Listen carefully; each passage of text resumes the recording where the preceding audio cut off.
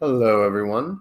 Today you have myself, Jake, flying solo, and today I'm going to discuss the first episode or premiere of the Loki miniseries on Disney. So, for a quick setup, Loki, who we last saw escape with the Tesseract in Endgame, lands in Mongolia, but before he can do anything, he is apprehended by the TVA, who we later learn are the most powerful beings across the Marvel multiverse as the arbiters of fate/time/reality. So powerful that they actually use the Infinity Stones as paperweights in their own home reality. Outside of the exposition and introducing the TVA, the real crux of the episode is the interrogation between Owen Wilson as Agent Mobius and Tom Hiddleston as Loki.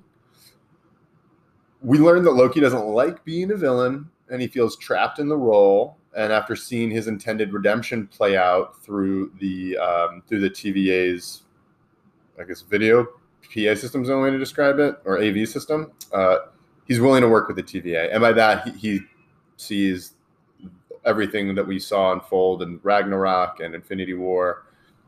He saw the path he was supposed to have. He realizes that his family really did love him, and again, saw himself in a more heroic sense. And after seeing that, as I said, he's willing to work with the TVA. The thing that really seemed to hit him is he learned that his overall glorious purpose was to cause chaos and die so that others, namely the Avengers and his brother, could be at their best. We also, one of the other things we learned is that Loki is still quite dangerous, even without his powers. As one of the other things about the TVA is his Asgardian magic or powers have no effect there. With that being said, he still, again, demonstrates that he is still quite dangerous. I think the episode overall has the humor of Marvel, and it really benefits from Loki's charm or Hiddleston's charm, whatever you want to say. I really think it rides or dies on Loki's expedited emotional arc. They're really cramming 3 movies worth of development into a single 45-minute episode, in my opinion. Again, they're taking a lot of the development from Dark World, Ragnarok, and Infinity War. They're taking 3 movies, cramming it all into one, and on top of that, there's really relying on the chemistry between Wilson and Hiddleston. I personally think that both of those things work. The chemistry aspect between Mobius and Loki, as well as the expedited character development arc. I think they're both done effectively. So for me, I really like it. Those are, with that being said, moving into my likes, I guess we just touched it. I really like the chemistry between the two, but even to split them up, I mean, Hiddleston as Loki, Marvel's doing a really good job, I think, of bringing characters back. I keep saying this and giving us different angles or views. I like this version of Loki. He feels like a little more devilish, still slightly more evil than the one we got by Endgame and Ragnarok, but there is something about him. He still has that charm. There's something about him that we love, even though we know it's dangerous. I really like Owen Wilson as Mobius, too. I think his comic energy is just perfect for the show and the universe. Once I was a little skeptical once I heard he was in it, and now that I've seen him in it, I just feel like he's the perfect choice. I'm surprised he hasn't been introduced sooner. And then not the only thing I like, but the third major like I have outside of the 2 leads is the premise itself, using Loki to catch a Loki.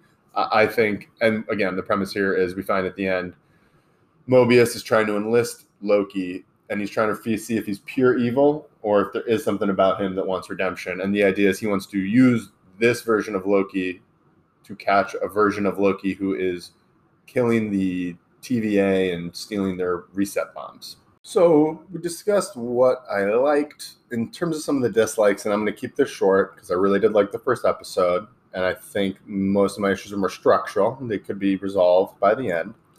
But first, there's already huge plot holes and questions being raised by this series within the larger MCU. I'll follow this up in a minute with my questions. With that being said, I hope they'll address some of these. There's more than one. My hope is that some of them will be addressed by the end of the season. There's always going to be plot holes with comic book things. I don't care if there's a few minor ones, but there's some big ones here in terms of the overall franchise. It's incredibly vague, and without going deeper into them, I'll just stop.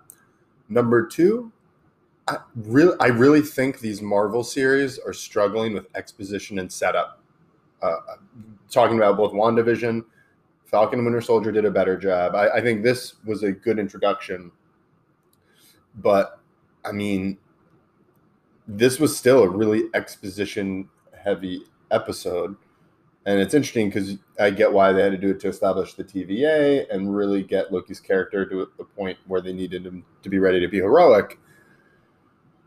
But again, I mean, they've had to do this so many times. I mean, there have been 16 episodes across these series so far.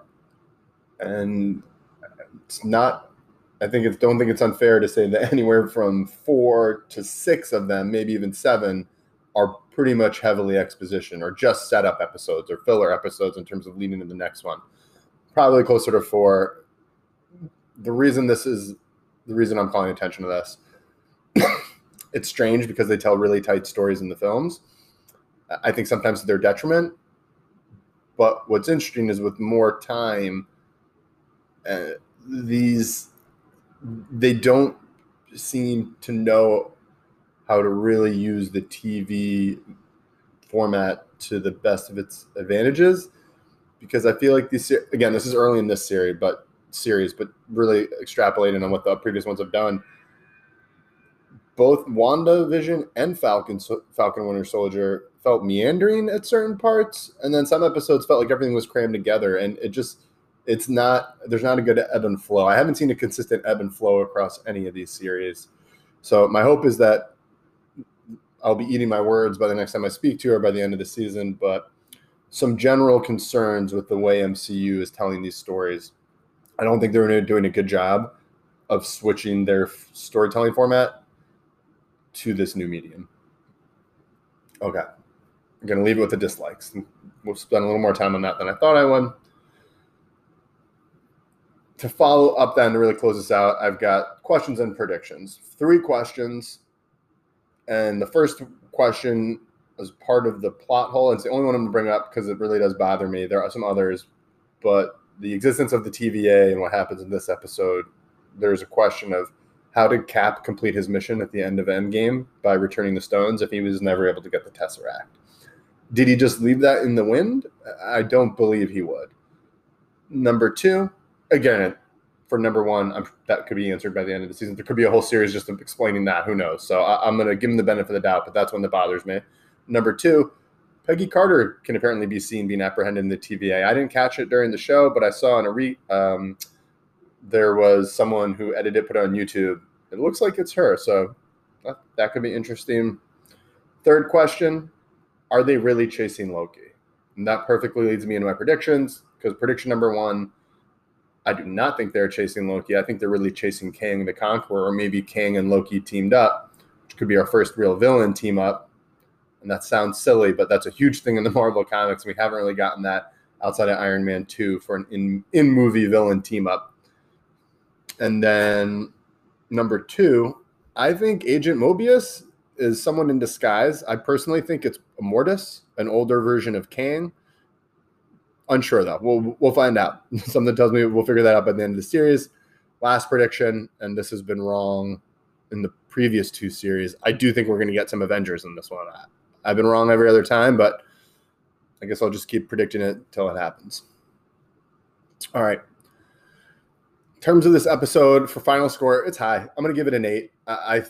For me, I really liked it. It's all set up, but I like the table that they prepared. My hope is that I'm about to dig into a sumptuous feast with this next episode. If we get more exposition and more setup without the same character development for Loki, or at least spreading the story down a few different strands, learning more about Ravenna and Mobius, I'm going to be upset. But I shouldn't say upset. I'll be disappointed. But like the series so far, strong opening.